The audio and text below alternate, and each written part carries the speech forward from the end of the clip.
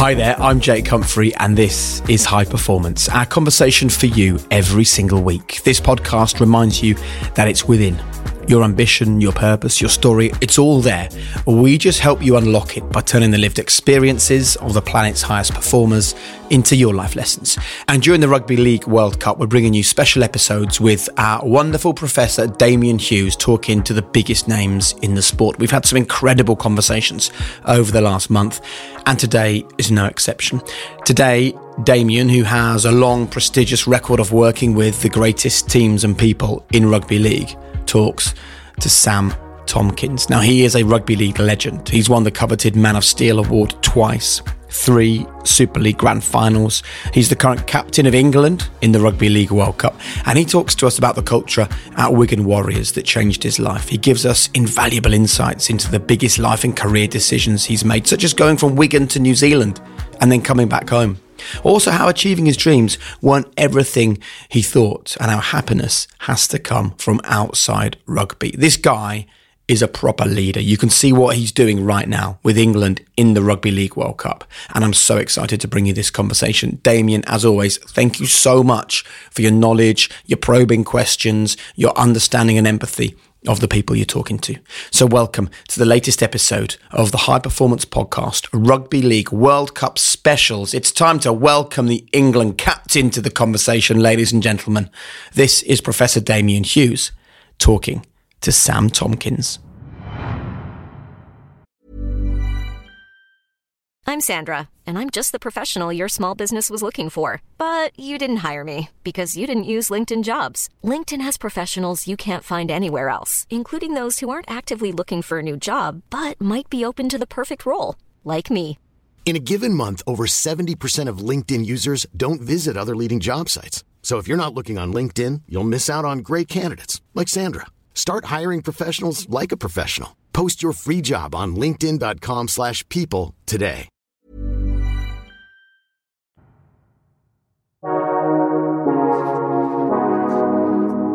Well, Sam, it's a real privilege to welcome you to High Performance. So what's your definition of high performance? For me, it's in 2 parts, really. The first part being the easier one, which I think is finding your own way to get to the elite level of whatever it is that you're doing. But then I think what separates good from great is the ability to adapt and be flexible to stay in that elite bracket at the top. High performance for me is having that ability to, whatever changes, things out of your own control, you can adapt and stay right at the top level. Well, let's start at the start then, because I think that theme of having to adapt and change is something that you were adopting from a really young age. I think there's a common perception about you that you were this teenage prodigy where you almost had it easy when you came through at Wigan as a young man. But there's actually something that was going on behind the scenes there that is far different from the reality. As a young kid, as a 7 to 11-year-old, I was one of the best players, and I think I was just faster than most kids.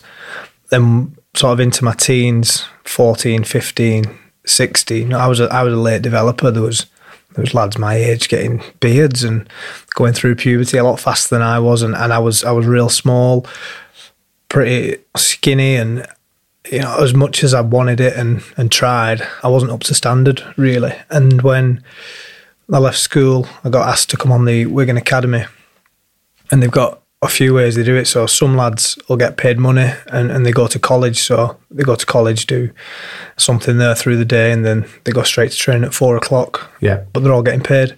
But then they keep some on what's called pay as you play. You have to get your own job and earn your money that way. But then if you play and you win, you get 25 quid. So I was one of the pay as you play young lads, so I had to get a job as soon as I left school. My ideal was finish high school, get a contract, go to college, and that's what I wanted to do. But that wasn't to be. I just got told, in that group. So tell us about that moment then, because that always intrigues me, because that's a real crucible moment in your career. You can either believe what the coaches are telling you, that you're not as good as the others, or they don't have that much faith in you, or you can bite down on your gum shield and find a different way. As a real young kid, what do you want to be when you grow up? Rugby player. That was it. And it was only when I got to about 13 that I realised you can't just choose what you do. It might not work out. And when I got told that, look, you're not going to get paid, and I knew I wasn't at the same level. It wasn't that there was anything sinister in it. I wasn't as good as the other players. So I fully understood it when I got told. But I still wanted it, and I wanted it more than other lads, and I knew I did. There was lads that were getting paid, and they were at college, and they were buying a nice car, and I knew I wanted it more than them. I just couldn't do it. So it was frustrating. So I got a job as an apprentice greenkeeper on a golf course, because it was a job that I could start really early and I'd be finished by 3 o'clock, meaning I could get back to Wigan, because we'd start training at 4:30. I got a loan off my grandma for £1,000, bought a scooter because I was only 16, and I used to get on my scooter in the morning to work, and then after work go training. And Sean Wayne, now the England boss, was the academy coach at the time, and he just wouldn't pick me in the team. So I was doing this, I was getting up, I was going to work. I was so tired, and we'd finish training at like 8, 9 o'clock at night, every night, or 4 nights, 5 nights a week, and I'd go home, have some food, go to bed, get up, and I'd be raking bunkers and cutting grass at 5 o'clock in the morning again, and not getting picked to play, which was all I wanted to do. And I used to come home and I'd say to my dad, I've not been picked again this week. And my dad used to say, well, you need to go and ask Sean. So I'd knock on Sean's office. Sean, why am I not picked this week? And he'd go, right. They'd write a list down. The list was this long, and I knew, it was a long list. A lot of things I couldn't do. A lot of it, I was still pretty slight. And I couldn't argue with it. I was like, yeah, there's better kids. And that went on for like a full year. I got a few games in and out when there was injuries. And then there was a semi-final, and it was Wigan against Widnes. A mass brawl kicked off right at the end, 13-on-13. Everyone throwing punches.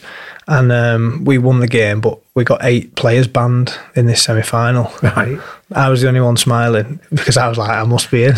So I played the final for the under-18s the next week. I was in, played pretty well, and I thought, I'm in it here. I played well in a final, won. Thought that might be the thing that pushes me on. I went for a meeting at the club, and they said, we've nothing for you for the next season, because I'd still only played sort of 6 or 7 games, and the fact that I played in the final was not through earning it; it was through luck of a fight kicking off. And they said, you can go somewhere else if you want, or you can come back again next year and do the pay as you play, £25 if you get picked and win. That was tough. That was the point where I thought it's probably not going to be for me at Wigan. So let's just pause there a minute, because you've described that this has gone on for a year this far, and I'm assuming that for 90% of people listening to this, they'd have decided it wasn't for them long before this second meeting. So when you're getting up at 5 in the morning, you're going doing the greenkeeping, you then go into training, getting the news that you're not picked, and having to go again. What did keep you going? Desperation for it to work. I can't think of any other way that I would have done it. I still had the fire in me to want to be a rugby player. When I was raking bunkers, I was thinking about playing rugby. When I was going training and I'd not get picked, I just kept thinking, that's all I want to do though.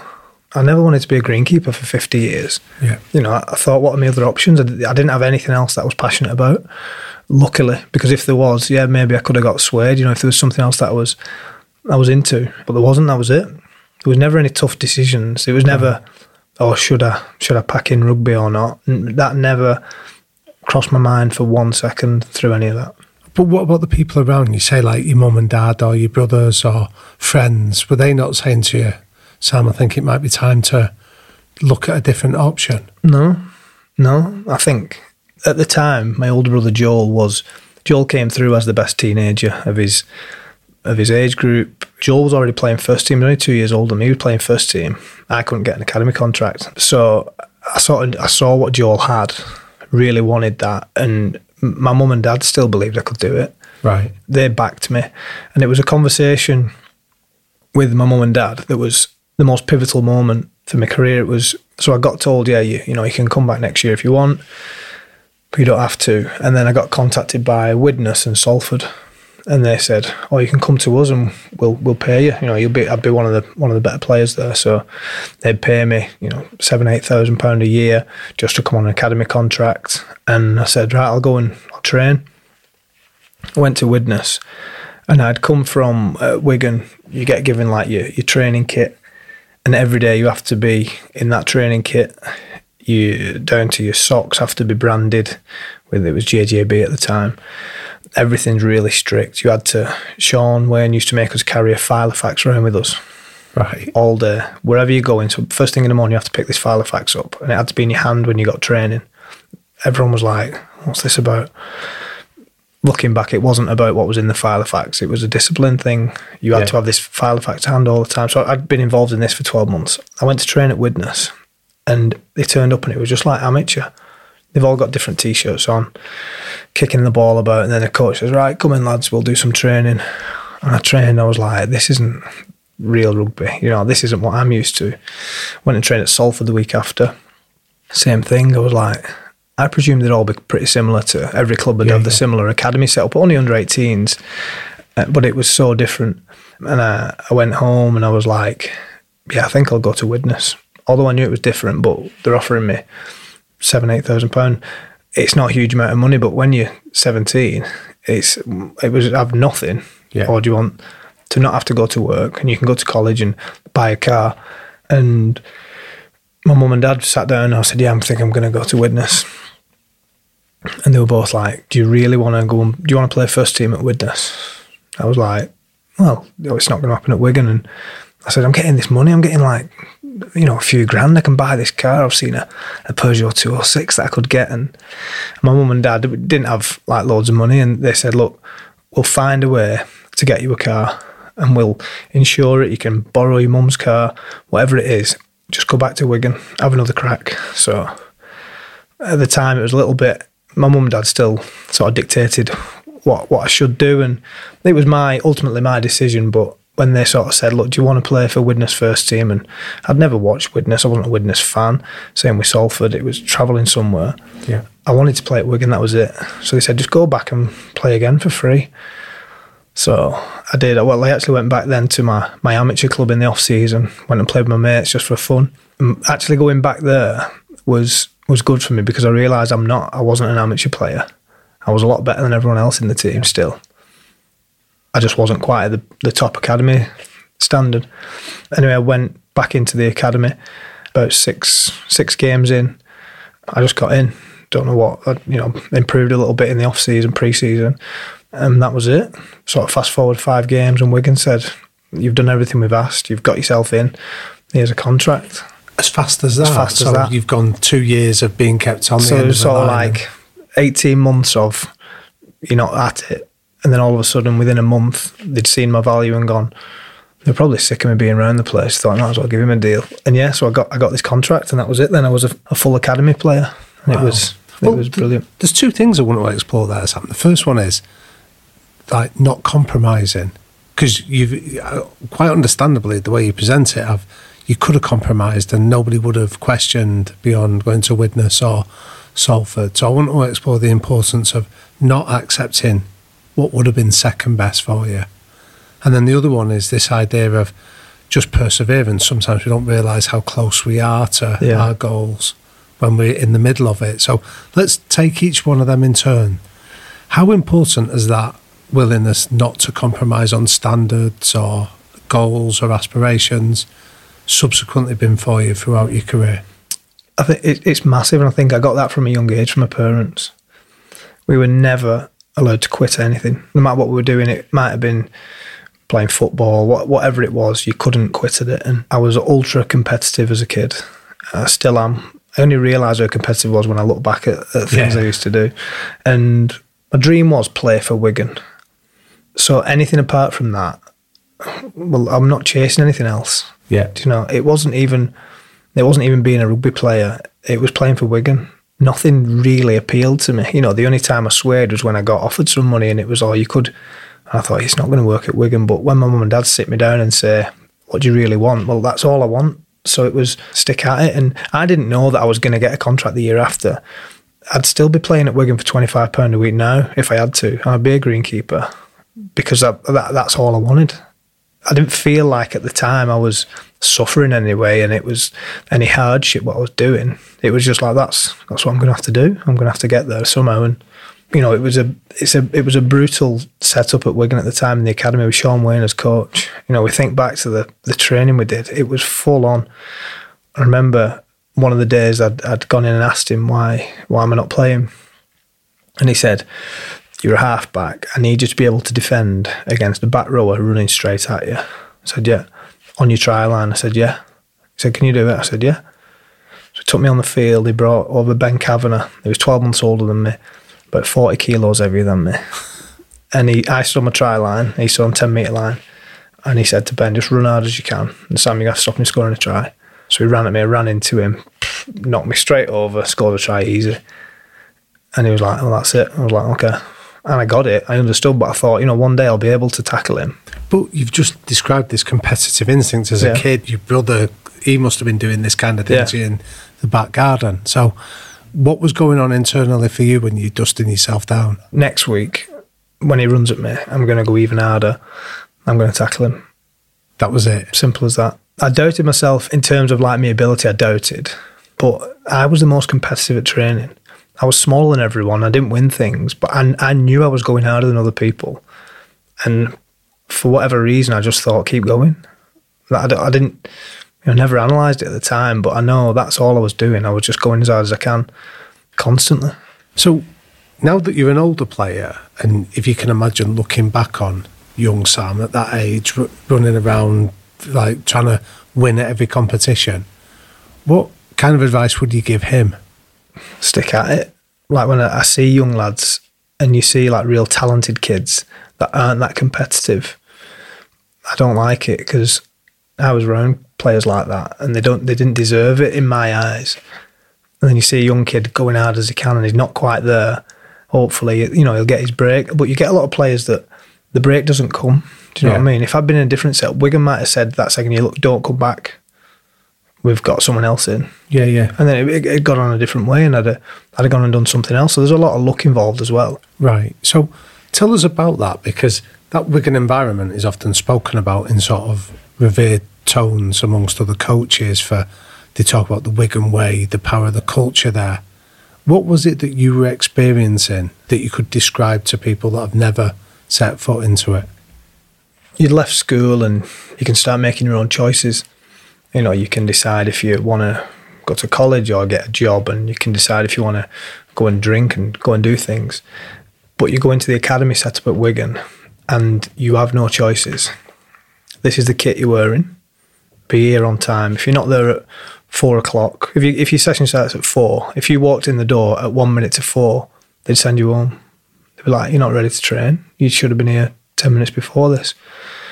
And training, you had to go as hard as you could, and if you weren't going as hard as you could, they knew and they'd tell you, and you'd get hammered until you did, or you'd get sacked. You'd be out the window. And I touched on before the Filofax thing. Yeah. So we all got given this big, ugly leather Filofax, and in there there'd be goal sheets for each week. So this week I'm going to make 25 tackles, 10 carries, whatever your personal goals are. Put them in this folder. And you'd go to training and Sean would say, "Right, everyone got the Filofax? Yeah, lift your Filofax up." And then you just have it on your hand, that'd be it. At the end of the thing, "Right, we'll give you all a sheet, put it in your Filofax." That was it. And there was kids that just couldn't bring the Filofax. They'd forget, I'm working on a building site, or I've been to college and I didn't put it in my bag. They just got released. It was as brutal as that. Like, if you can't commit to doing that, and they get chances, you know, we were only young, but lads that repeatedly couldn't keep up with something as simple as bring that Filofax to every single training session, and they left. Yeah. Like I say, at the time, we just used to think, why is he obsessed with these Filofaxes? Like, we don't really do anything with them. But it wasn't about what's in that book. It's the mentality of when you go away, that's what you're thinking about it, and that was it. It was just intense, and we didn't know any different. So it wasn't that we'd been at other clubs, and you know, I'm 33 now, and I've played at 3 different clubs, and I know every club works different. That's all we knew, so we were in it. I've often, when I've met players from that Wigan culture, there's often a sense of identity around them. And I think that's an important phrase, that there's two ways in which we tend to make decisions. Most people make decisions on cost versus benefit. You weigh up, is it worth it? What's it going to cost me? And then you'll decide whether you do it. Whereas the other way we make decisions is through an identity. So you walk into a situation, you say, who am I? What's the situation? What would somebody like me do in this situation? So there's almost a consistency. You act that way in every environment. So what it sounds to me that was happening was you were being inculcated into this kind of identity of this is what a Wigan player does, not a rugby player, a Wigan player. Yeah, exactly. And Sean had this thing of like, I want good people, not good players. So when we'd go and play away, and we'd go and play an academy game, and we'd have some food after in the clubhouse or whatever, and Sean wouldn't let us give our plates. So there might be a lady collecting plates, and Sean said, no, walk into that kitchen and go and put it in the sink. So it didn't matter where you were, like the changing rooms were cleaner when we left than when we got there. Yeah. And Sean had this thing of, look, you're not owed anything here. Look after yourself, clean everything up, and after every game, go and thank the kit man, go and thank the media guy, go and thank the guy who was recording it. He said they don't have to be here, but they're helping you by doing it. Yeah. Something I still do today after every game. They were non-negotiables though. Yeah, yeah. If you didn't do it, you were out. We weren't all of a sudden all becoming these sort of well brought up lads that wanted to do the right thing. If you didn't take your plate back, you might not play next week. So you had to.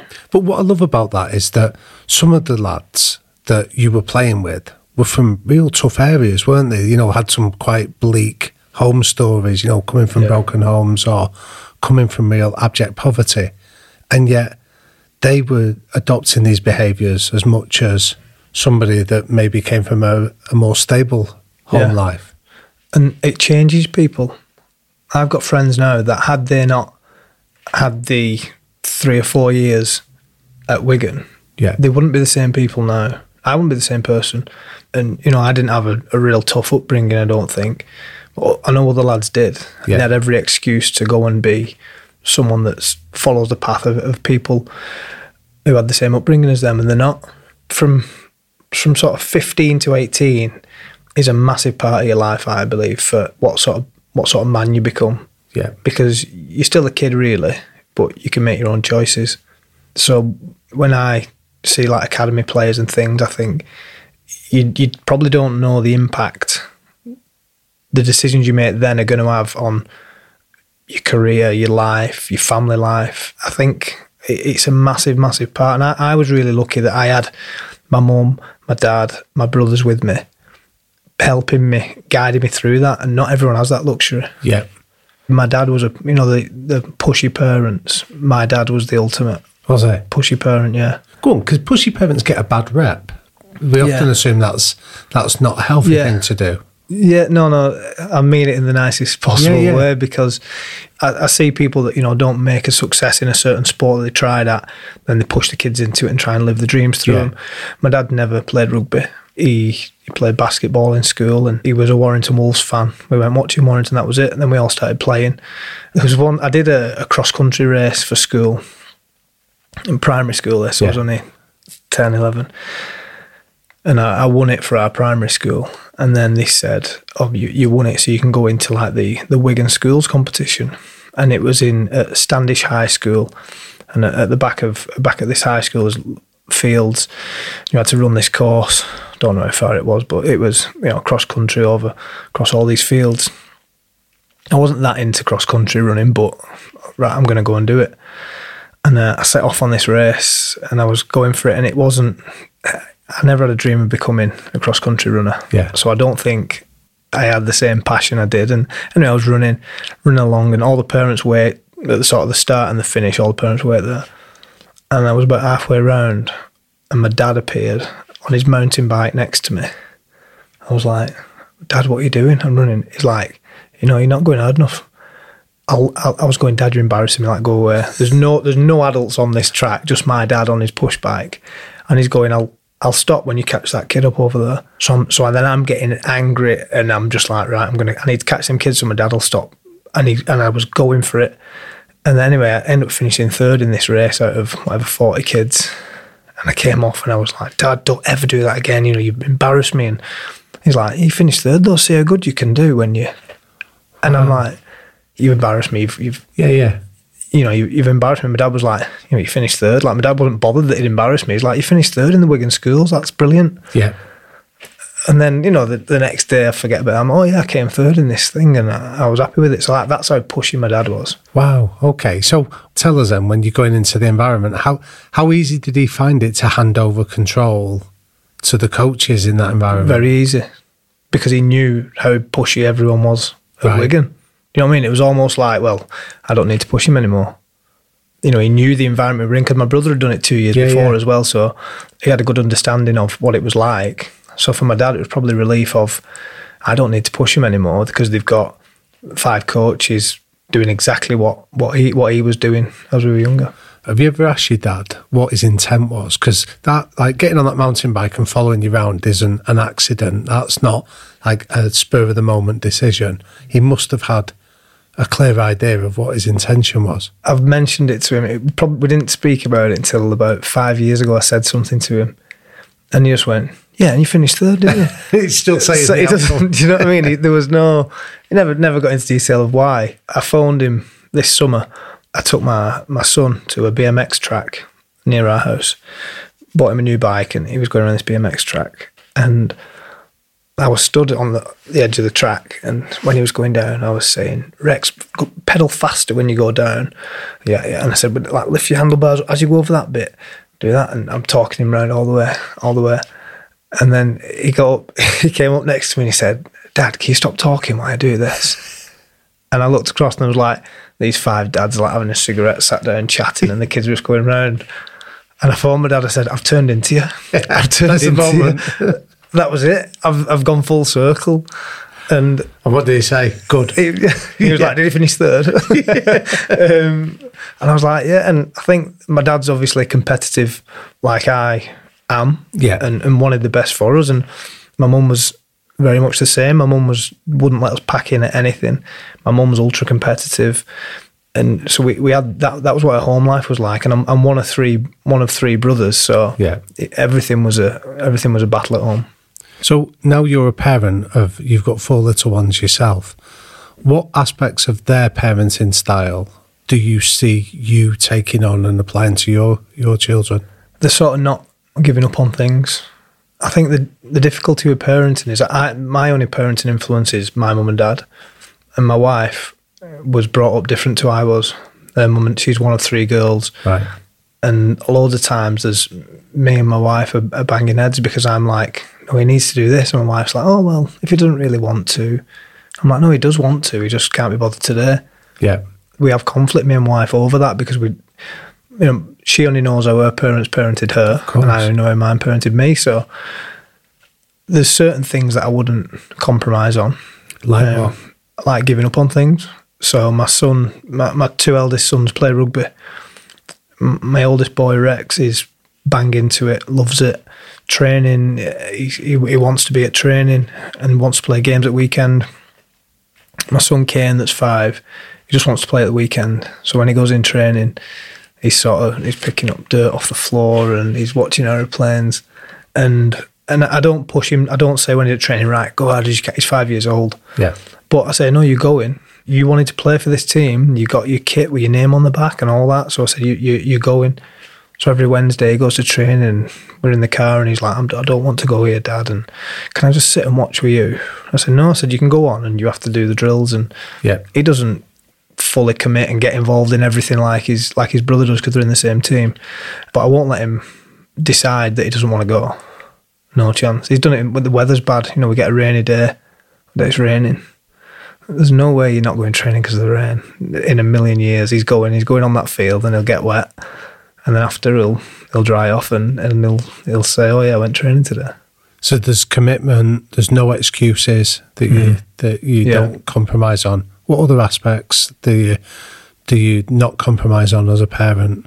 At home, me and my older brother Joel used to fight like cat and dog every single day. And my younger brother never said a cross word, never nothing.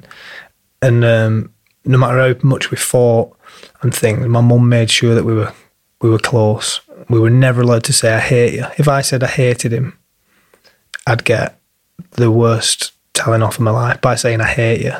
My mum was like, you never say that to your brother. This is your best friend forever. You can never say that. And I say it to my kids now, they'll be fighting and say, oh, I hate you. And I get them over, and because I'm close with both of my brothers and I want my kids to be the same, and the only way I know I'm close is this is what I did. Yeah. You know, I'd never let them, they fight, and of course they do, the young boys. And when they fight and they say that, I hate it. I absolutely hate the word hate. Yeah. Amongst them. You know, they say it about someone else they don't like or whatever, I don't care, but I'd never let them do it with each other. That's one thing that when I got brought up, I couldn't. Love that, the idea of you always have each other's back. Yeah. So let's take that and replicate it, because again, looking from the outside, that Wigan team you went into looked like that was one of their key principles of you've always have each other's back. Yeah. How did you find that going in? Well, it was a luxury for me. I was a young lad going into a tough sport. Knowing people have got your back is brilliant. We're going to have a culture of you put your mate first, and it's a real team first and mate first mentality, which it's a DNA right through the club. I look after some young players now with my agent, Andy Clark, some of the young kids. I just sort of said a while back, can I help out with some young lads, sort of give them advice if they need it and things. Touching on what we said before about not all kids have a great setup at home. Started doing that, started watching some academy games. You can see the same traits in these academy kids 15 years after I was doing it. Right. So it's obviously a DNA at the club, they're a really close-knit bunch and they provide success all the time. And we're going to have they talk about this conveyor belt of young talent. That's not because all kids in Wigan are good at rugby. It's because of what they go through as young players. So, because lots of teams talk about, we have a good team spirit and it's one in, all in, and look after it. That often when it gets put under pressure, you see the exact opposite happen. So what kind of things were happening within that culture to reinforce that team mentality? Everyone was accountable to be putting team first. And if you didn't, you got pulled out. You know, you'd say, look at this, and it'd be really obvious if somebody wasn't part of it. Right. So you'd never want to be the one to not go team first and not fully commit because everybody else was, you know what I mean? You sort of just went with it. And yeah, I watched the Wigan reserves. They won the grand final a few weeks ago, and you could see it. They worked hard on the other team. They were playing Wakefield, and the other team looked a little bit separated at times. Yeah. And Wigan didn't. They all did the same thing, and you stick with it. And when you're in that process and you get a group, and I've had it over the years, certain years the team's been closer off the field and on the field. Yeah. And it gives everyone this confidence. You're almost unbeatable. You look at St Helens, they've been the best team for the last few years. They work harder than any other team. And that's not because they're fitter or they're faster or they're stronger. It's a mentality of, we're going to do this for each other. So for people listening to this, Sam, there's lots of people that go, I'd love that in my team or in my business. What kind of techniques or tips can you share with them to try and foster that? It's the 1%. Things that other people won't notice, do them best. In rugby terms, people score amazing tries and come up with big tackles. But there's 100 things that the average spectator wouldn't see. Someone working, when the ball's away, working an extra 3 metres to cover a little bit of space in case the ball comes back. These are what we call 1% efforts. They'd get highlighted after a game and be held in much higher regard than a try. Right. Or a tackle. Okay. And we'd do a video review and we'd see the general things, like whatever went well or bad in the game. And at the end it'd say, right, 1% efforts, and then we'd see. And it might be someone who doesn't get the accolades that they deserve, and they're a player that you need in a team, but their name's not in the paper, they're not getting paid a fortune, but they do the 1%ers right. And that, amongst the group, was more valued. Sean Wayne says it all the time, anything you do is everything you do. And getting all those little things right makes it easy to score the fancy tries and come up with the big tackles and get wins, because you've got that foundation of all these tiny little pieces together. If you haven't got all them together, you've got no stability in the group and everybody's trying to score tries and come up with big plays. but it can't be done. And it's no coincidence that what you're describing in a winning culture at Wigan, like Saracens have that, the shit that nobody sees is what they call the 1%ers, or it's all what we call the non-negotiables. It's all it's all those small things. Yeah, and it's really easy to see it when it's not happening. If everyone in the group's doing it, as soon as someone doesn't do a 1%er, it sticks out, and you're like, that is obviously. Whereas you could go to in other environments, and I've done it when I first moved to Catalan Dragons. There wasn't that mentality, and there was 1%ers everywhere. Well, that was my next question then. So you've gone through this halcyon period when you first break into the Wigan team, you're successful, you're winning grand finals and Challenge Cups. Then you choose to go to New Zealand. Now, again, from the outside, going to the NRL is seen as a step up in quality and profile. How was your experience then of having this Wigan identity and going to the other side of the world? What was your first experience of that like? First of all, I'd had this period. I was lucky in the time I made my debut in 2009. In 2010, we won a grand final. The club hadn't won a grand final for 13 years. I came in, not even 2 years before winning a grand final. So the timing of me going in was really lucky for me because I won a major trophy in 2010, major trophy in 2011, 2012 we won league leaders. Yeah. And then I had this burning desire to do something else. It was almost like, I've won stuff. I'm at Wigan. I'm still 23, and I wanted to go and do something else. So what had changed in that period then, from not compromising on this dream to achieving the dream and then deciding that there's something else you want to do? I think it was that I'd achieved it. I'd got in, I won trophies, I got the Man of Steel, the award for the best player in the league, and I'd sort of then started thinking, what else can I do now? That was the mentality. And was achieving your dreams everything you thought it would be? No. Tell us about that. What I realised from getting success and winning trophies, sounds a bit strange, but when we won a trophy or won a big game, I wasn't happy. I was relieved. Right. So I had this relief that we hadn't lost. I had this relief that no one else had won. So it was brilliant. We won trophies, but when I think, and when I think of myself being happy, I never think of rugby. Rugby doesn't make me happy. When I win things, I feel like it's a relief that it was all worth it. We got it, which for me isn't happiness. It's relief, the relief of winning things. So how long after hoisting the trophy aloft does that feeling wear off and the relief floods in? And the next day, it's relief. You're happy, you win it, you go for a few beers, you have an amazing time with your friends. Yeah. But then you're just like, so glad we won it because no one else did and we didn't lose. It's quite quick, and you go into an off season and it's only 5 weeks later you're training again for the next year and you forgot who won that one and you're on to the next. And if I'd gone into the Wigan team, we hadn't won anything for 5 years, I'd have been staying at Wigan. I'd have been staying there, and I'm like, we're going to go and win something. I want to be successful. I want to be in a successful Wigan team. But I think the fact that I went in and we won trophies back to back, and I was getting individual accolades, it was almost like, right, what else can I do with it? As if like I hadn't dreamt big enough. Was probably my feeling. Yeah. It sort of, remember when I won the Man of Steel, it almost devalued the Man of Steel for me. Go on. Because I thought, well, if I've won it, like, it's not that big of a deal. Do you know what I mean? I'd see Man of Steel winners, Andy Farrell, Paul Sculthorpe, people like that when I was growing up, and I was like, they're heroes, superstar rugby players. But then when you actually get to that level of being a good pro and you win an award like that, it didn't. If the 13-year-old me could have seen me winning Man of Steel, I'd be like, oh my, I've turned into a superhero. But the reality is you're not. You're just another bloke who's been lucky enough to pick up an award, if that makes sense. Yeah, it does. How many trophies in was it until you realised this isn't everything I thought it was going to be? 2. Won the grand final in 2010, won the Challenge Cup in 2011.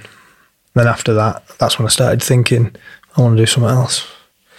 And spoke to Saracens Rugby Union. Rugby union had never been on my radar. Yeah. As a kid, as an adult, I just knew I wanted to do something else. I didn't know why, but I did.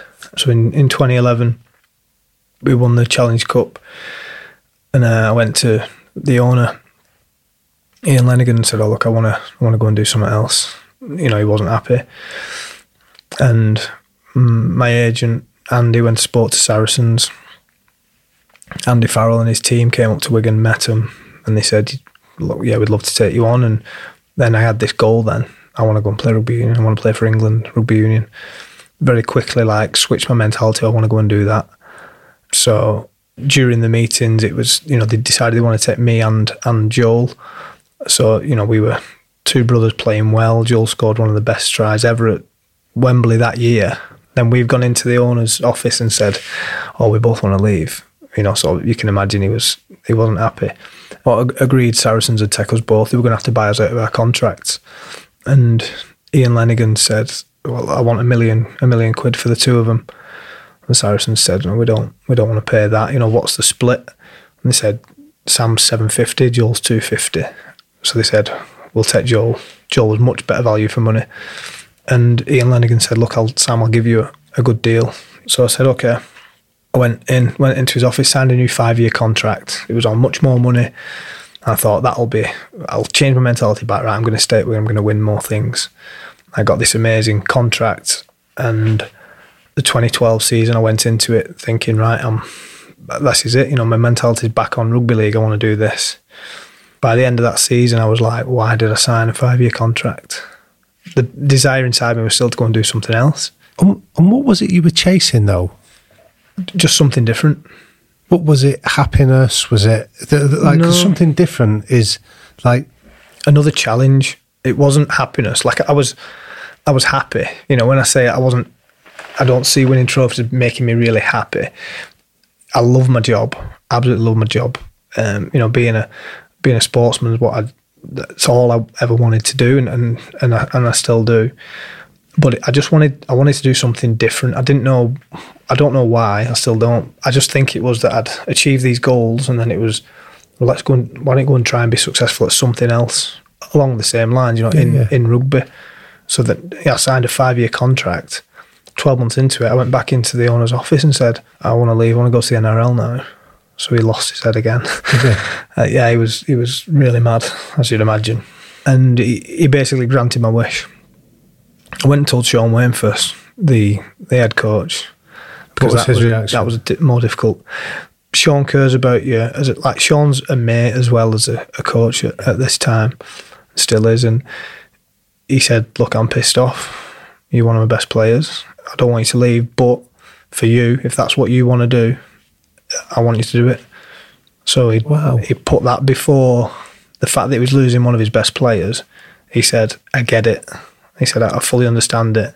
I don't like it, but I understand it. And if you want to go and do it, go and do it." He actually said, "I'll come and see the owner with you and explain it with you." Hey, it's Danny Pellegrino from Everything Iconic. Ready to upgrade your style game without blowing your budget? Check out Quince. They've got all the good stuff, shirts and polos, activewear, and fine leather goods, all at 50 to 80% less than other high-end brands. And the best part? They're all about safe, ethical, and responsible manufacturing. Get that luxury vibe without the luxury price tag. Hit up quince.com/upgrade for free shipping and 365-day returns on your next order. That's quince.com/upgrade.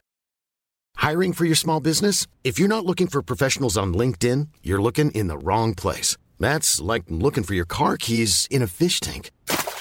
LinkedIn helps you hire professionals you can't find anywhere else, even those who aren't actively searching for a new job but might be open to the perfect role. In a given month, over 70% of LinkedIn users don't even visit other leading job sites. So start looking in the right place. With LinkedIn, you can hire professionals like a professional. Post your free job on linkedin.com/people today.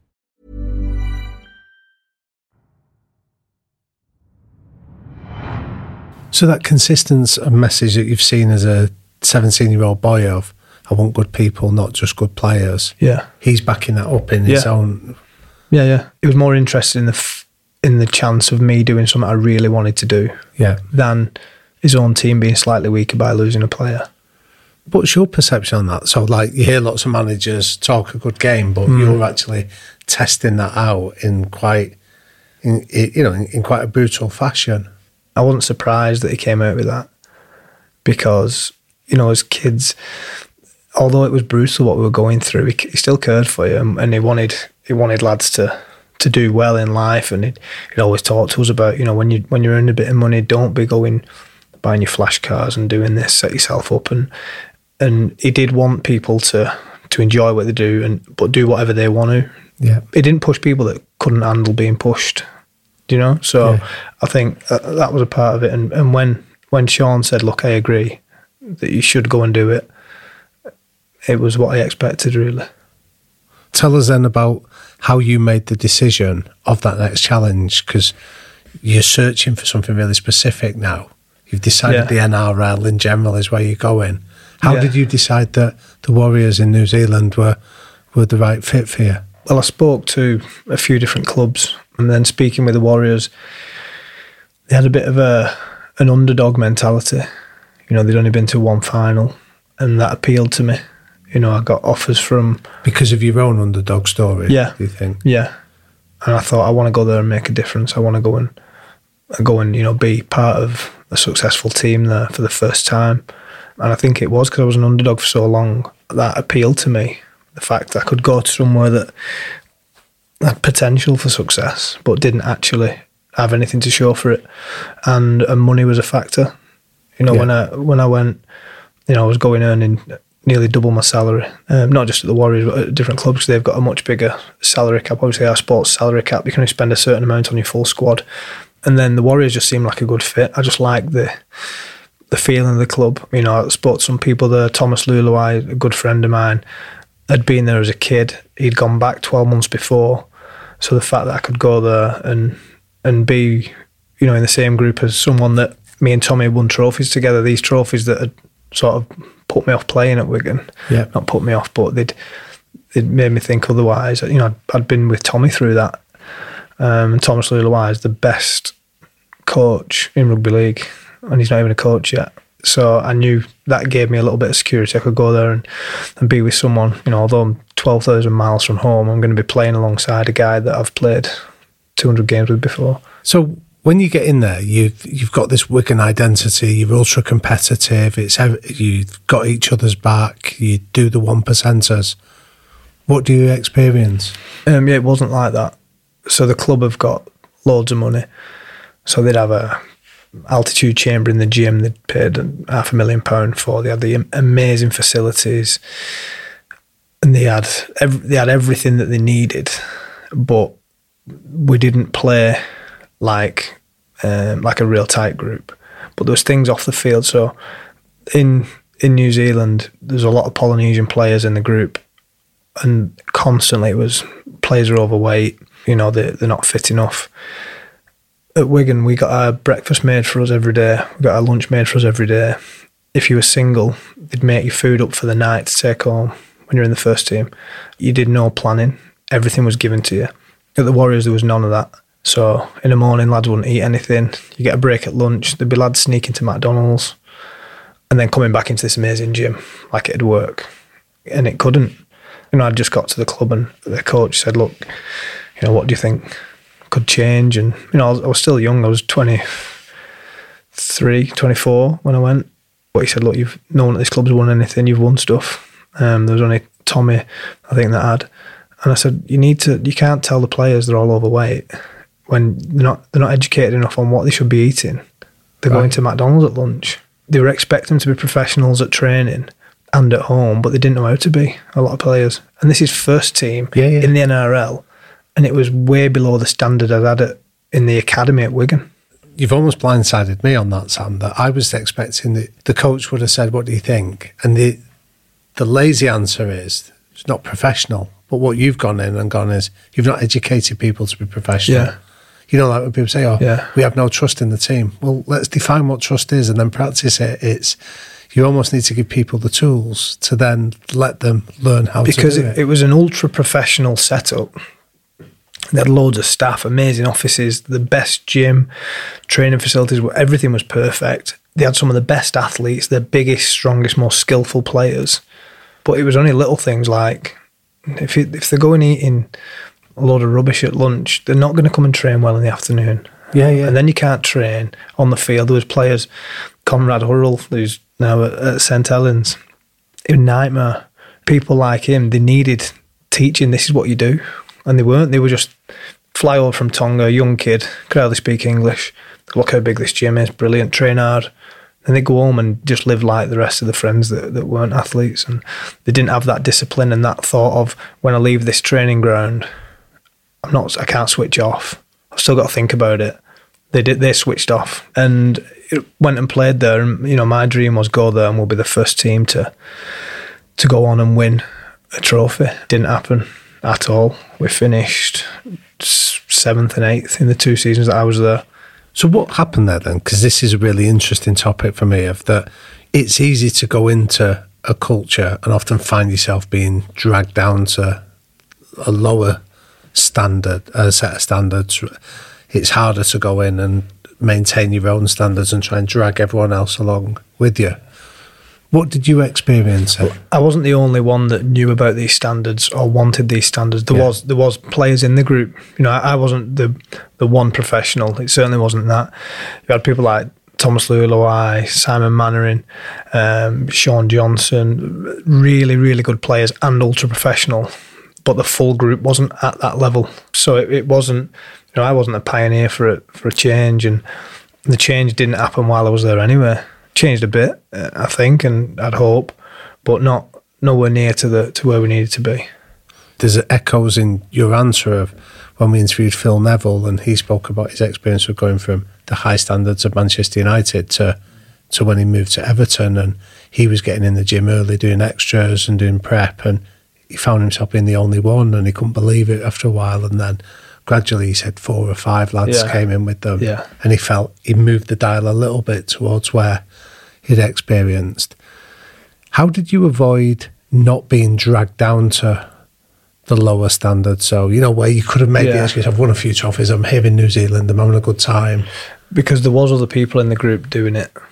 So every day off, I'd go in. At Wigan, we used to get given a day off, and he'd say, I'll expect you all in tomorrow, you're off. You'd have a day off. Yeah. But he'd expect you all in at some point. You could go in any time of the day in the gym, but you'd have to go and do foam rolling, an ice bath, get a massage, do some extra weights, whatever. You work it out yourself. And no one ever said, no, I'm going to go shopping for the day. Yeah. If you did want to go shopping today, you get up and you go in at 7 o'clock, jump in an ice bath for 2 minutes, make sure you've been seen and you've done a little bit, right, okay, and go home. So you still had to go and do it. And at the Warriors, there was players that wanted to be professional as well, that wanted to and did follow. And Thomas Luluai, like I say, Thomas has been one of the biggest teachers for me in rugby over the years. He'd phone me, should we go in? It'd be a day off, should we go in? Yeah, I'll go in. And it felt normal for me. I feel like if I'd have gone away from it and sort of changed what I was doing, I wouldn't have been happy with myself. Yeah. You know what I mean? I knew the right thing to do. I didn't lose track of that. Well, let's go back to that feeling then. So this feeling that we're going to actually, this isn't everything I thought it would be. Did you find anything different in New Zealand? One of the reasons for going there was I wanted to, away from the field, see something else. I wanted to live somewhere else, which I loved. Auckland's an amazing city. I loved the time living there. It was difficult at rugby. I'd come from Wigan where we were the best team. We won trophies. I was a good player. I went to a team that wasn't the best team. I didn't play my best rugby while I was there. We didn't win anything. So it was tougher on the field. But the balance of my life at home as well, I was like, I loved living in a completely different place, completely different culture. I look back on my time there as so glad I did it. I loved it. Wasn't my most successful rugby years, but I grew up a lot, living 12,000 miles from your friends and family. So I look on it, with massive gratitude that I had those 2 years. There's a few English players that have gone out there, like you go back to somebody like Adrian Morley and Gareth Ellis and Sam Burgess, but it's not a flood of players that tend to go from Super League to the NRL. So I really admire the fact that you've done that you've had the courage to break out of your Wigan home base and do it. When you look back now, what did you gain from that 2 years that you then brought back when you came to the UK? Probably a different perspective. I was more appreciative of what I'd had before. Right. I thought the Wigan setup was the norm, and it wasn't. I think I learnt a lot. I adapted how I played because, again, I was in a winning team. So for me as a fullback, in a team that breaks teams down really easy, it wasn't, I didn't feel like I had to work that hard. Compared to when I went to New Zealand, I worked harder than I'd ever worked at Wigan, and things didn't come off. I definitely changed and matured as a player, knowing that, hard work alone isn't enough. In my position, other players have got to play well for me to play well. So I had to sort of go reverse, like, how can I make other people play well? Okay. What can I do for them? Whereas at Wigan, it was, you go and set it up for me, pass it to me at the back. I'd put a nice play on or score a try. Where I'd sort of change my mentality of, right, well, what I'll do is I'll do this to make his job easier, and in turn, I'll get the benefit. So it changed being a player that way. Again, there's like real echoes out. If you've ever seen that Last Dance documentary, the Michael Jordan one, yeah. And that's a really good illustration of when he talks about that idea that he only became a great player when he learned to be a team player. Is that what you were experiencing? Yeah, I just realised it was tougher than I thought, and I had to change what I was doing. I couldn't just wait to get the ball. I couldn't just wait for us to be dominant in games because we weren't the best side. So I had to go and try and do things. I was probably at fault of trying too hard sometimes when I was there. I was caught out of position, and looking back at games, I'd be like, why am I doing that? But it was through effort. I was doing things wrong because I didn't know what I was doing. Yeah. The fact that I was trying to do other things as well as my own job. And how many parallels can you spot between that experience of when you're not being given a contract as a young lad at Wigan and Sean Wayne's got that lad running over you on the try line to being in New Zealand as one of the stars of the competition, trying things and it not coming off? How many lessons did you take from those early Wigan years and apply in New Zealand? It was probably the habits of just keep going. When we talk about not being able to tackle big lads, I ended up tackling them. And that was through trying, and that was it. And that's all I was doing when I was in New Zealand. I was trying. My second year, I had my first significant injury, which really derailed what I could do. But up until that point, I was putting in more effort than I'd ever put in, but the rewards just weren't there. So tell us about your decision then to leave New Zealand. It was a well-timed call from Chris Radlinski, the CEO at Wigan. So I'd signed 3 years in New Zealand, and then in 2015, 21st of March, I snapped the PCL ligament in my knee, and I was pretty down, my first injury. And Chris Radlinski phoned me. He said, "Oh look, there's a new rule coming in Super League. It's the marquee signing, which means you can have 2 players on any team that you can pay them what you want, and they're not part of the salary cap, so you can earn a bit more money. You can have 2 players that are on a bit more." He phoned me and he said, "We've got a contract we want to offer you. Cut your stay short in New Zealand." I had a long think about it, and things weren't going as well as I could. And then he called me back and said, "If you don't take the offer, we're going to offer it to Sam Burgess." And I thought, it's too good of an opportunity to miss. I want to go back to Wigan. I want to go and win trophies again. I can go and earn, similar money to what I'm on again. And I thought, I know I'll go back there and get some good care, because I've been injured at Wigan and they throw everything at you. We're going to get this better. We're going to do this to give you change to the best specialists and all that. And I didn't feel like that's what I had there, because again, the setup wasn't the same. The physio would say, a bit of rest. So I was almost feeling a little bit undervalued. And then while we were thinking about that, my wife fell pregnant, my girlfriend at the time. And then that was it. My brother had kids, Charlotte's sister had kids. And we said, look, we've got a chance, go back to what we're used to. And that's what we did. We decided then. So I went to New Zealand Warriors and just said, look, I've been offered this. I'm going to leave a year early, which they basically said we can't grant it unless we sign another player. which was Roger Tuivasa-Sheck, who was at Sydney Roosters. They said, we'll only grant you release if he comes to us. And I just had a bit of a waiting game to see if this player had signed, which he did. And that was confirmed. I was going back then after 2 years rather than 3. So it sounds there that it was about wanting to go somewhere where you had a sense of belonging, like that sort of family, that kinship.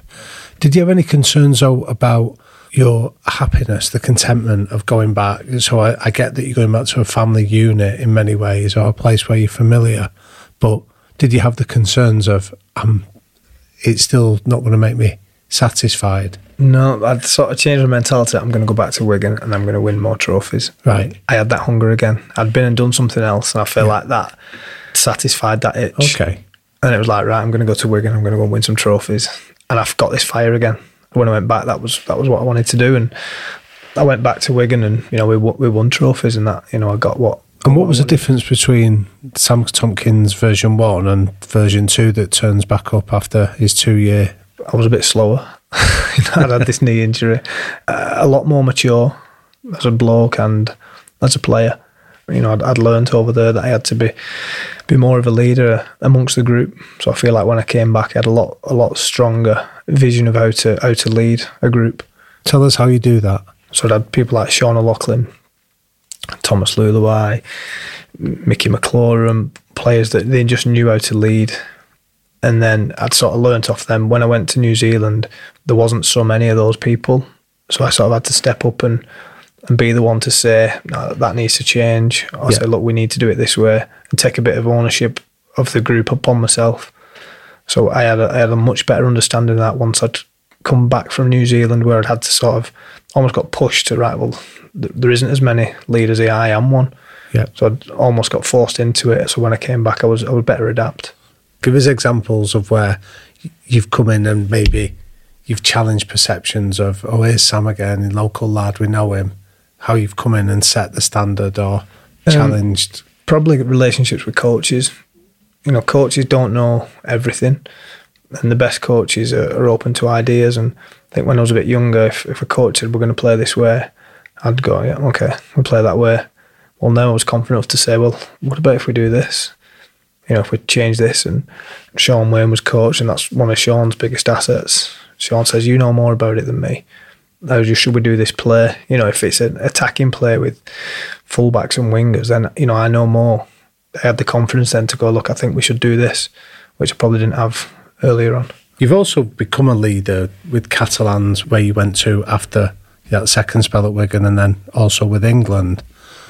So how would people now describe you as a leader? So how do you think you're perceived by the rest of the group? People know that I give 100%. Because people tell me, I don't know much else about what they'd think. I compete, I try hard at everything. I can put my hand on my heart and say that I give everything when I'm playing, which is what I saw in other players above me that I thought, that's a non-negotiable. That's what Sean O'Loughlin's so good at. Sean O'Loughlin, he'll be a legend of the game. And he led by example. And I remember when Lockers was captain at Wigan, he got loads of stick because he didn't get the lads behind the post and shouting people's faces, and he wasn't that big, aggressive, shouting leader. They'd had Andy Farrell before at Wigan, that's what he was. And then Lockers took over, and that wasn't that's not how he does it. He leads by example. And when he speaks in a room, it holds some weight. He doesn't say anything that doesn't need saying. I'd seen that, and Lockers in 2013 we went on to win the double at Wigan, and Lockers had an injury. Challenge Cup semi-final came along.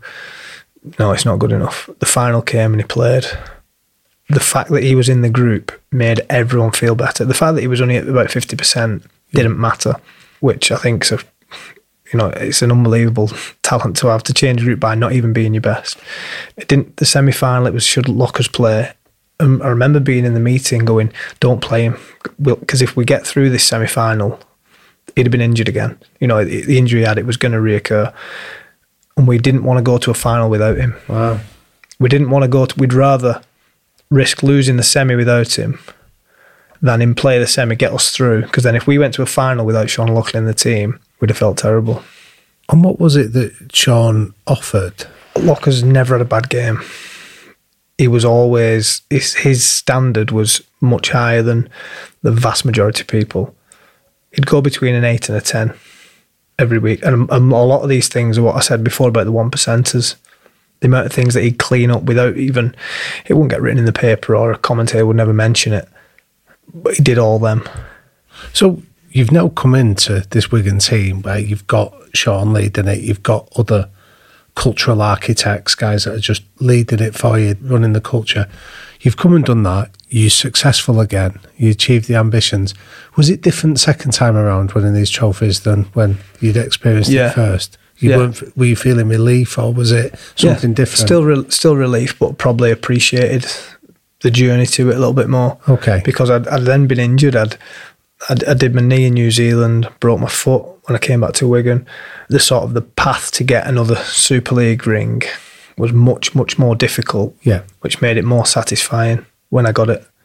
And the fact that I won my last trophy for Wigan was actually my last game for Wigan. So it meant more because I wasn't sure. It was my last game.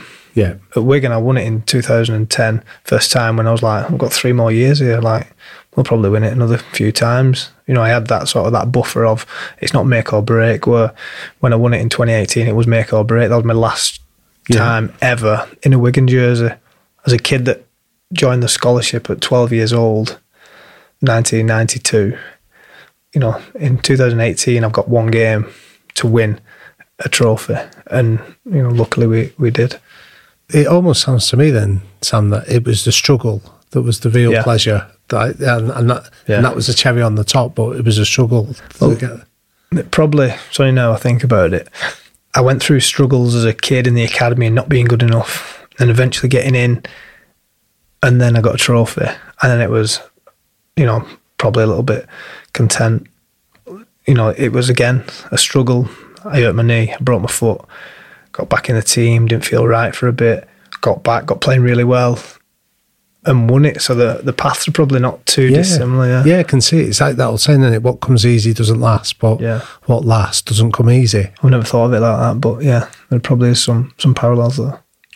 But then let's get on to the bit that intrigues me most, because I think this is the bit where, when I meet you and we chat now, where I'm sensing a more content Sam Tomkins, somebody that's reached a place in his life where there's a calmness to you, there's a stillness around it. When you've gone with Charlotte, you've got 2 young boys, you've decided to leave Wigan again and go to the south of France. Yeah. That's quite a brave move. When I lived in New Zealand, we liked that we lived away, and what brought us back to home was we had this change of we were having a baby, I could get good salary again, more than I've been on before, and there was advantages to it. Then back at Wigan, we had 2 kids by then, and you know, it's like when you have your first kid, you've no idea what you're doing, you want to be around people. When you've had a couple, it's like everyone's making it up, no one knows what to do when you have a kid. My wife was quite a big influence on the fact that she wanted to go and live away again, go and try something new, and I did, and I knew then, in 2018, I was 29 years old, Wigan offered me a contract to stay, marquee signing for 4 years. I didn't expect that contract offer.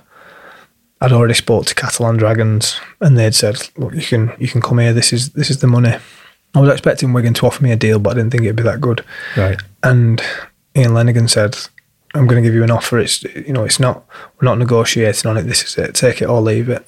And I saw it, and I was like, that's way better than I thought. I thought that was more than what I was worth at the time. Right. As a 29-year-old, I was a little bit shocked. And then I remember phoning my dad actually in the car, and I said, "Oh, this is the offer I've got." And my dad just went, "Oh, no brainer."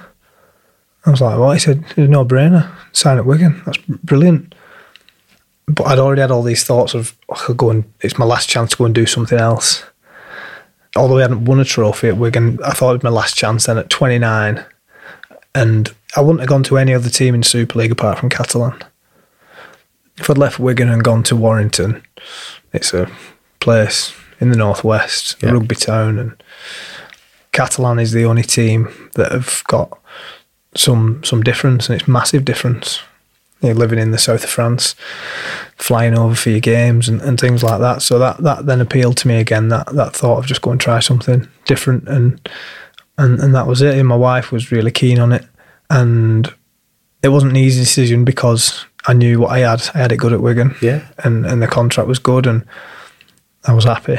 But again, that little devil on my shoulder was like, let's do something different again. And that's what I did. See, because lots of people can talk about taking a risk and things like that, but it's like that old saying that a principle is only a principle when it costs you money. And that's what it's done. You've talked about taking a risk or doing something different when actually you've had a really comfortable alternative staring you in the face. Ian Lenigan said, come and see me on Wednesday and tell me if you're staying or not. And when I went and met him, I said, look Ian, I'm gonna sign for Catalan. And he said, so it's not about money this, is it? And I said, no. And he said, well, I'm happy then. Because he knew I was going for, I wasn't just trying to get an extra few euros or pounds, because he'd offered me a brilliant deal. He said, it's not about money, it's about you doing something different, isn't it? I said, yeah, and we'd been here previously when I wanted to go and do something different, so he knew me, and he said, yeah, that's absolutely fine. He shook my hand, there was no bad words, finished at Wigan on a really positive note, and Wigan's a good club in the terms of when you've played at Wigan, you're still a Wigan player forever.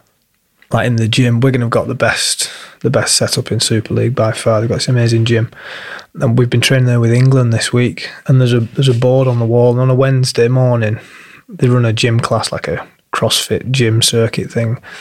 Any player that's ever played for Wigan can go in there and train. It's all free. It's all run, and all you have to do is sign the board. It just says ex-Warriors, and you sign it and put your heritage number on it. Wow! And that's special, and that means you're part of that forever. And we had a mid-season international in England, so I stayed over after our game, and I just said to Rads, can I just use the field at your training ground? I just want to do some running. He said, yeah, come in whenever you want. And I said, well, when are the lads training?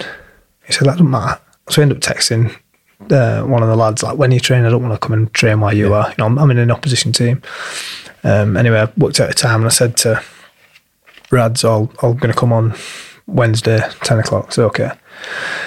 I walked into the facility at Wigan, a big screen TV on reception. Wigan Warriors welcomes Warrior number 1006, Sam Tomkins. I was like, they don't need to, I'm just going running on the field at the back. But the fact that they want you to know that you're still a part of everything. That's the 1%. Yeah. Exactly. And I went in and I was a little bit humbled, a bit like, almost embarrassed when I went in. The lady on reception, oh, Sam, Chris said you were coming in, do you need anything? The changing rooms are open, and showed me around. And I play for another team. I'm trying to beat Wigan. Yeah. Do you know what I mean? Yeah, yeah. But what comes before the fact that I play for another team and that I want to beat Wigan and is the fact that I played there before and I'm a Wigan player. And that's what you get. So that's that cost versus benefit versus identity decision making, isn't it? That it doesn't matter what it costs us. The idea that you're one of us is something that's more important. And Wigan do that better than anybody else.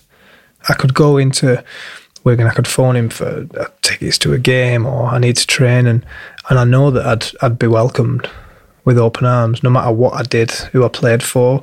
If I was retired, it wouldn't matter. Something really powerful about that sense of belonging.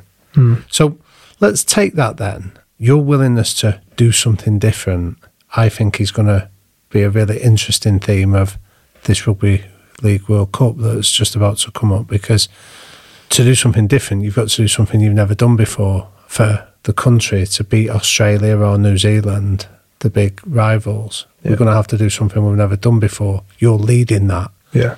Tell us about your mentality as you go into this tournament then. First of all, it'll be my last World Cup. 33 now, and the World Cup is the biggest and best trophy there is. I've played internationals, a lot of internationals before, and been really lucky to do that. And I've won series against New Zealand, but the World Cup we've not won in 50 odd years. So my personal mentality is it's my last crack at this, and the fact that I'm captain of the group puts a little bit more pressure on me, I think, because I want to be that best leader. Yeah. I've experienced the best leaders, I'd want to be that player and that leader. I think as a group, I believe we're hungrier than any nation. We're on home soil. We're going to have the best coverage ever of a Rugby League World Cup. We're playing at amazing stadiums. We've got a new setup in the coaching staff. The backroom staff's all new. Yep. You know, what a chance we've got. I think we don't want to let it go past and not grab it with both hands, and that's my mentality. There's a bit in that really intrigues me. So you've spoken about, that first time at Wigan, you went out on a high. That second time you came back, your very last game in a Wigan jersey is winning a grand final, and you made the comment that I actually love that, the do or die nature of it, of the pressure's on and you walk towards it, you don't shy away from it. So all the factors that you've spoken about for this tournament, that you're the leader, you're on home soil, this is going to be your last World Cup. Tell us about how you process pressure in that situation then, in order to thrive. I see it as more opportunity than pressure. You've got one last chance, but what an opportunity. Don't necessarily see it as a lot of pressure on you. You should win it, because we're not the favourites to win it anyway. I just see it as a massive carrot dangling.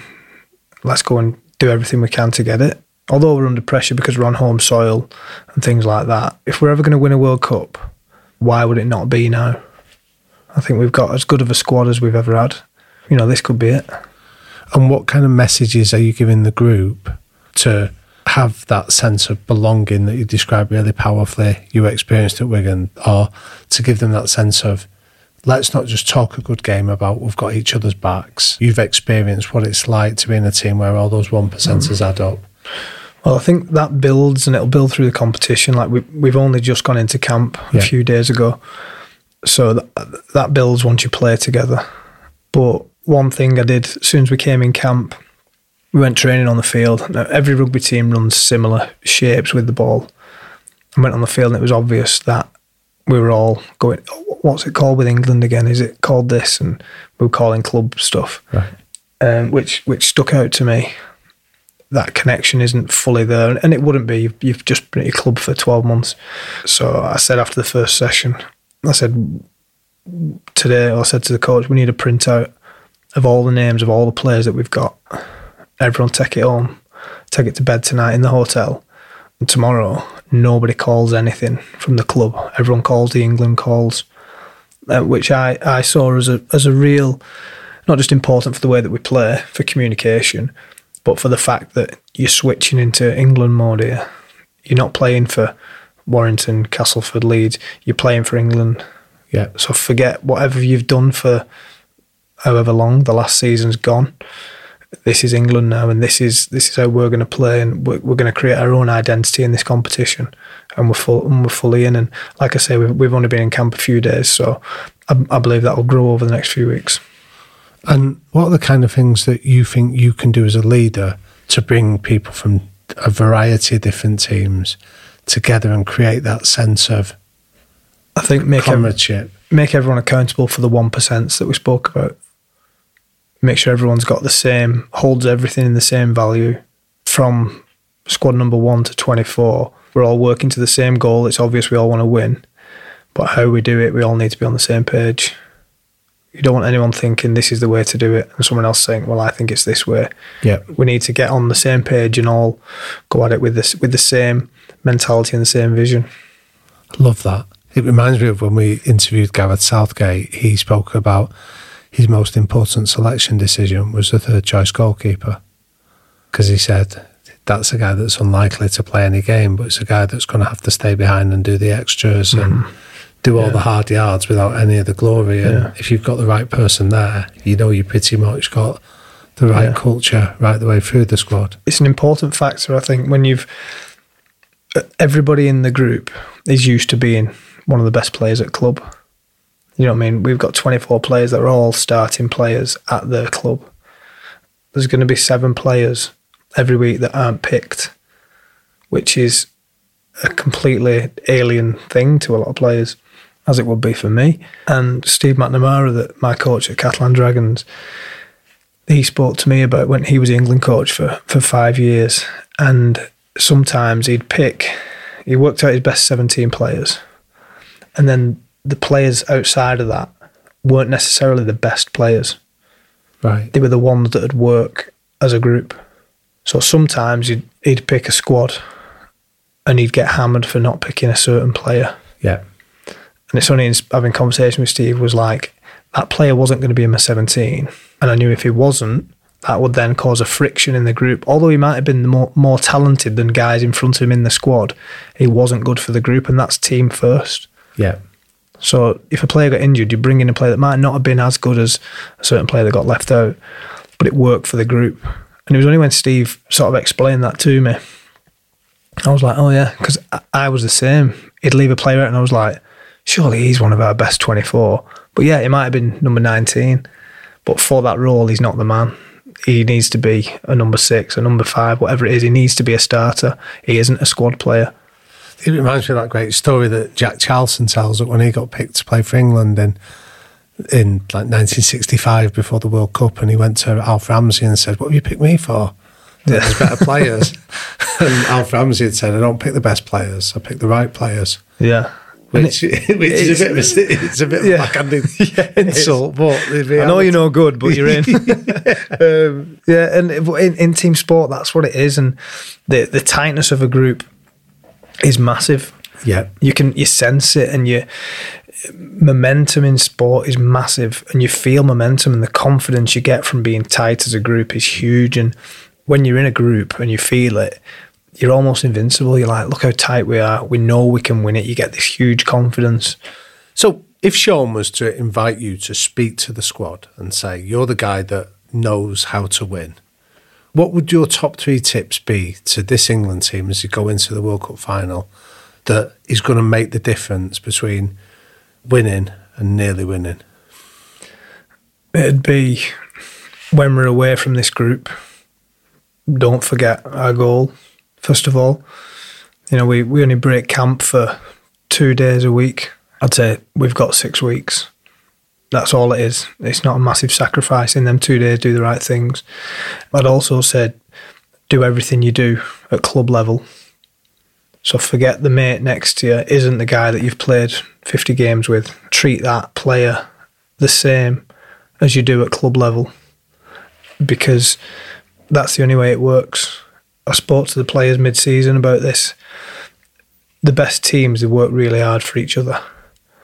And that's built up over trust, over a long time of training together and playing together and being in tough situations together. Yeah.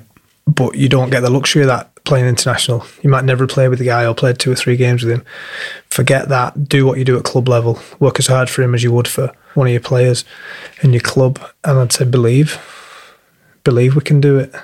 We're not the favourites to win this competition, and I've said in the media, I think we can go and win it. And you'll see straight away, well, you can't win it. You've not got the best squad.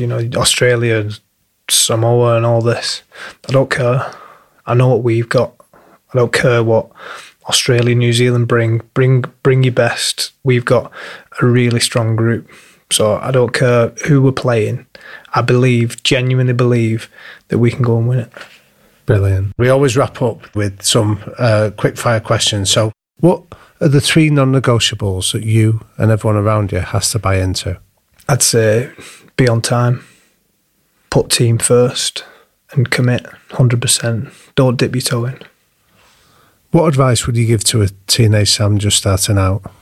Believe in yourself, and all these players around you that you think are really good, they're not as good as you think. Back yourself a little bit more, and the players around you I probably thought were way above me. They weren't actually that far above. If you could go back to one moment of your life, what would it be and why? It would be when I got my academy contract. I was officially an academy player. I was getting paid to play rugby. I didn't need to do anything else. That was goal number 1 achieved, something that I've wanted for since I can remember. Being a 5-year-old boy, I want to be a rugby player. And that felt like when I got my first contract, I was a paid rugby player, and that was a big moment. How important is legacy to you? Not that important, really.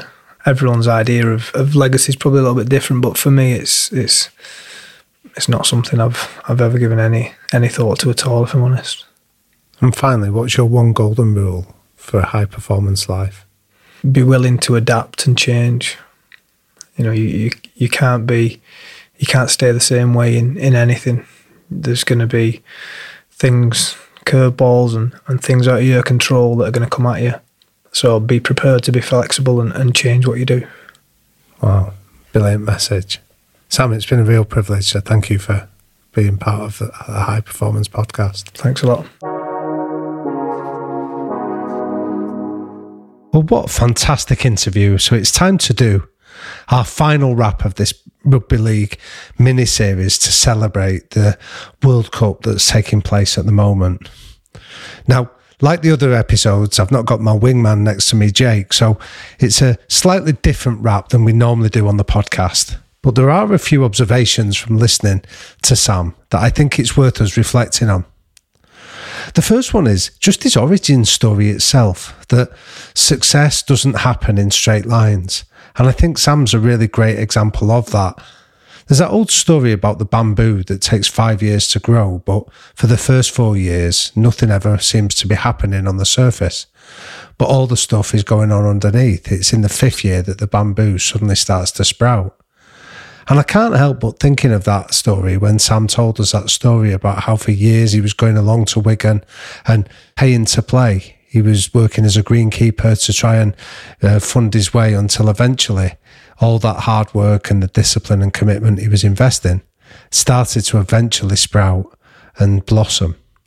And I think sometimes it's that work in the shadows for all of us that is worth remembering, where the real value lies.